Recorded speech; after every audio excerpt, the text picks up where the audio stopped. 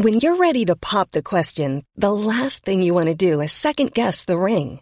At BlueNile.com, you can design a one-of-a-kind ring with the ease and convenience of shopping online. Choose your diamond and setting. When you find the one, you'll get it delivered right to your door. Go to BlueNile.com and use promo code LISTEN to get $50 off your purchase of $500 or more. That's code LISTEN at BlueNile.com for $50 off your purchase. BlueNile.com, code LISTEN. Statecraft, the missing link in PH policy on SCS dispute. First of two parts. First word. Lest Eung and Shoal be transmogrified by fervid patriots and politicians into a modern-day reincarnation of the Alamo, I hurried to check online the what's and whereabouts of Eungan. Here is background info to be found on Wikipedia. Eungan Shoal, also known as Second Thomas Shoal, is an atoll in the Spratly Islands of the South China Sea, 105 nautical miles, 194 kilometers, 121 miles, west of Palawan, Philippines. Claimed by several nations but located in the exclusive economic zone of the Philippines, the atoll is currently militarily occupied by the Philippines. An atoll, according to Collins Dictionary, is a circular coral reef or string of coral islands surrounding a lagoon.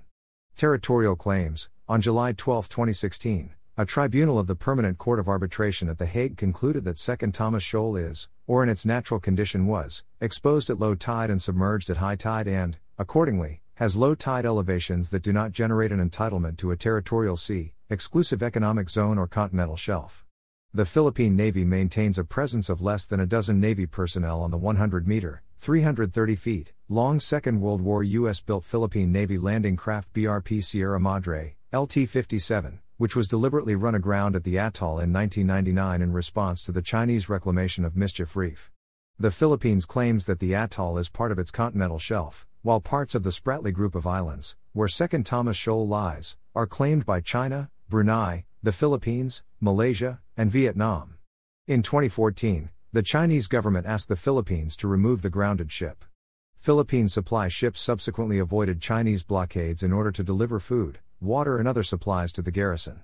People's Republic of China, PRC, Coast Guard vessels blocked 2 attempts by Philippine ships to resupply the garrison on March 9, 2014.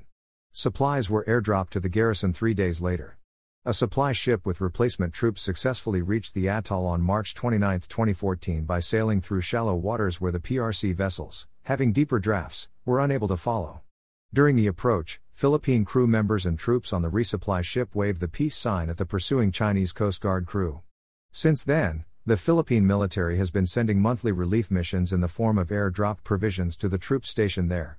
In November 2021, China Coast Guard, CCG, vessels used water cannons and blocked 2 Philippine supply boats, preventing the boats from delivering essential supplies to the Philippine Marine Forces stationed on the BRP Sierra Madre.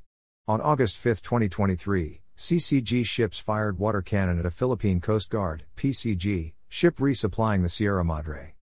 As can be seen in the record, China has persistently harassed and blocked Philippine efforts to supply Navy personnel stationed in the atoll, which is located in the Philippines' exclusive economic zone in the South China Sea.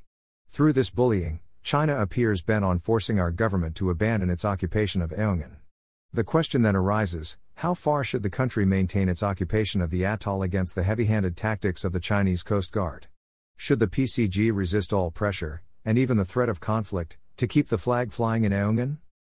It is at this point, I believe, that our government should take time to review and reflect on its policy regarding Eungan Shoal and other areas in the South China Sea region currently occupied by Filipino troops and citizens.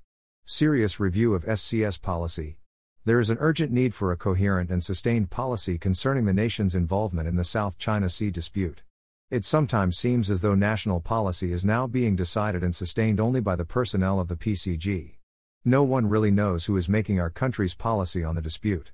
There is no written record of the policy, other than a line or two from a speech by President Ferdinand Marcos Jr., or a speech by the Secretary of Foreign Affairs. I submit in this light that the nation urgently needs serious review of the crafting of national policy and managing its involvement in the ongoing multi-nation dispute over the South China Sea. Much of the policymaking so far has been heavily dictated by China's sometimes capricious actions and tactics in the waterway.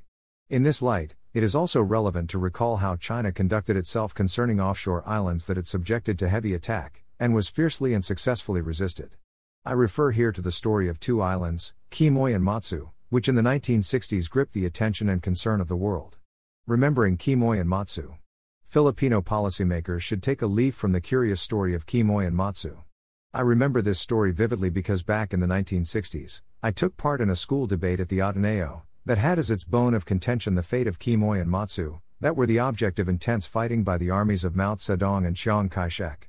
In October 1960, the destiny of these Chinese islands was hotly discussed during the Kennedy-Nixon presidential debates.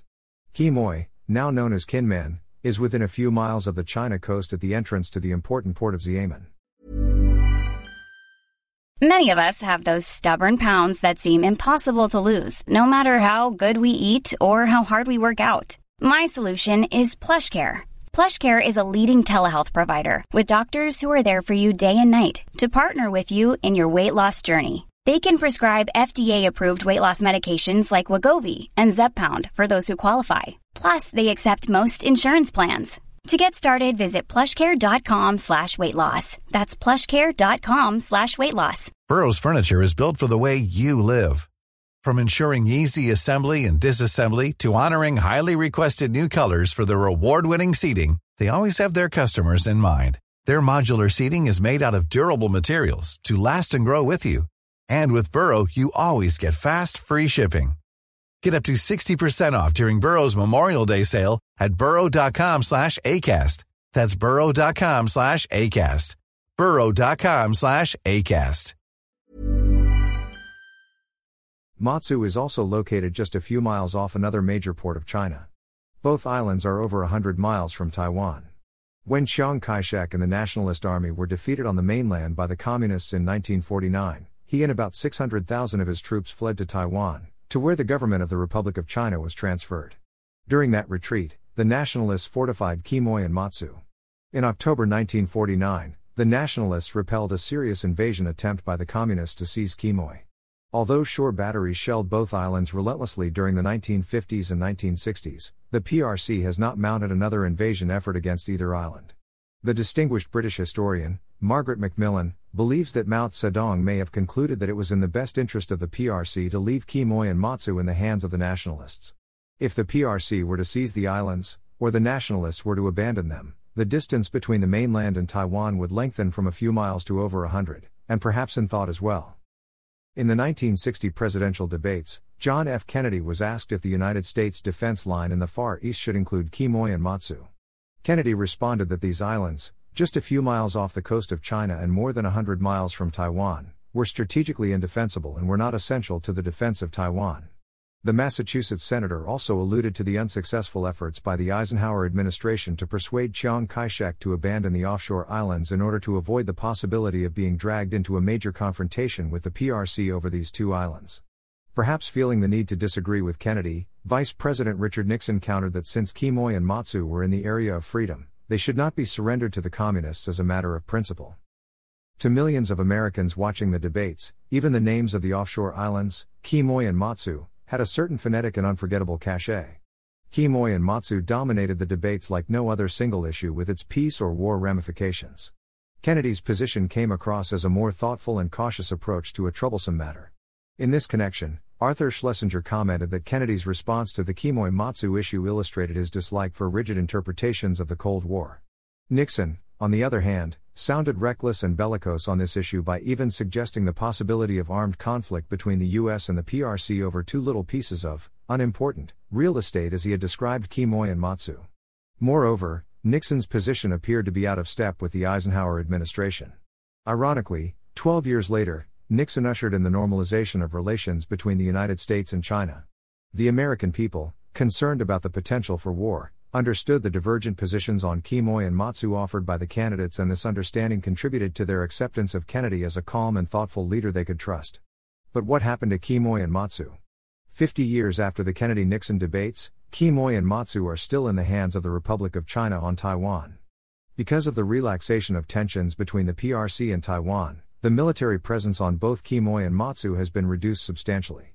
Both islands have become destinations for tourists from both the mainland and Taiwan. And, as a reminder of those turbulent times of the 1960 presidential debates, the extensive fortifications and tunnels constructed to defend the offshore islands are now major tourist attractions. Kimoy and Matsu, flashpoints during the Kennedy-Nixon debates, never flared up. Reflect a moment on what Aung and Shoal will be like a half-century from now. Will it still be there? I shall discuss on Tuesday, August 15th, the strategy of statecraft in approaching the world's and our nation's problem in the South China Sea. To be continued. yenobserver@gmail.com. Hi, I'm Daniel, founder of Pretty Litter. Cats and cat owners deserve better than any old-fashioned litter. That's why I teamed up with scientists and veterinarians to create Pretty Litter. Its innovative crystal formula has superior odor control and weighs up to 80% less than clay litter. Pretty Litter even monitors health by changing colors to help detect early signs of potential illness. It's the world's smartest kitty litter. Go to prettylitter.com and use code ACAST for 20% off your first order and a free cat toy. Terms and conditions apply. See site for details.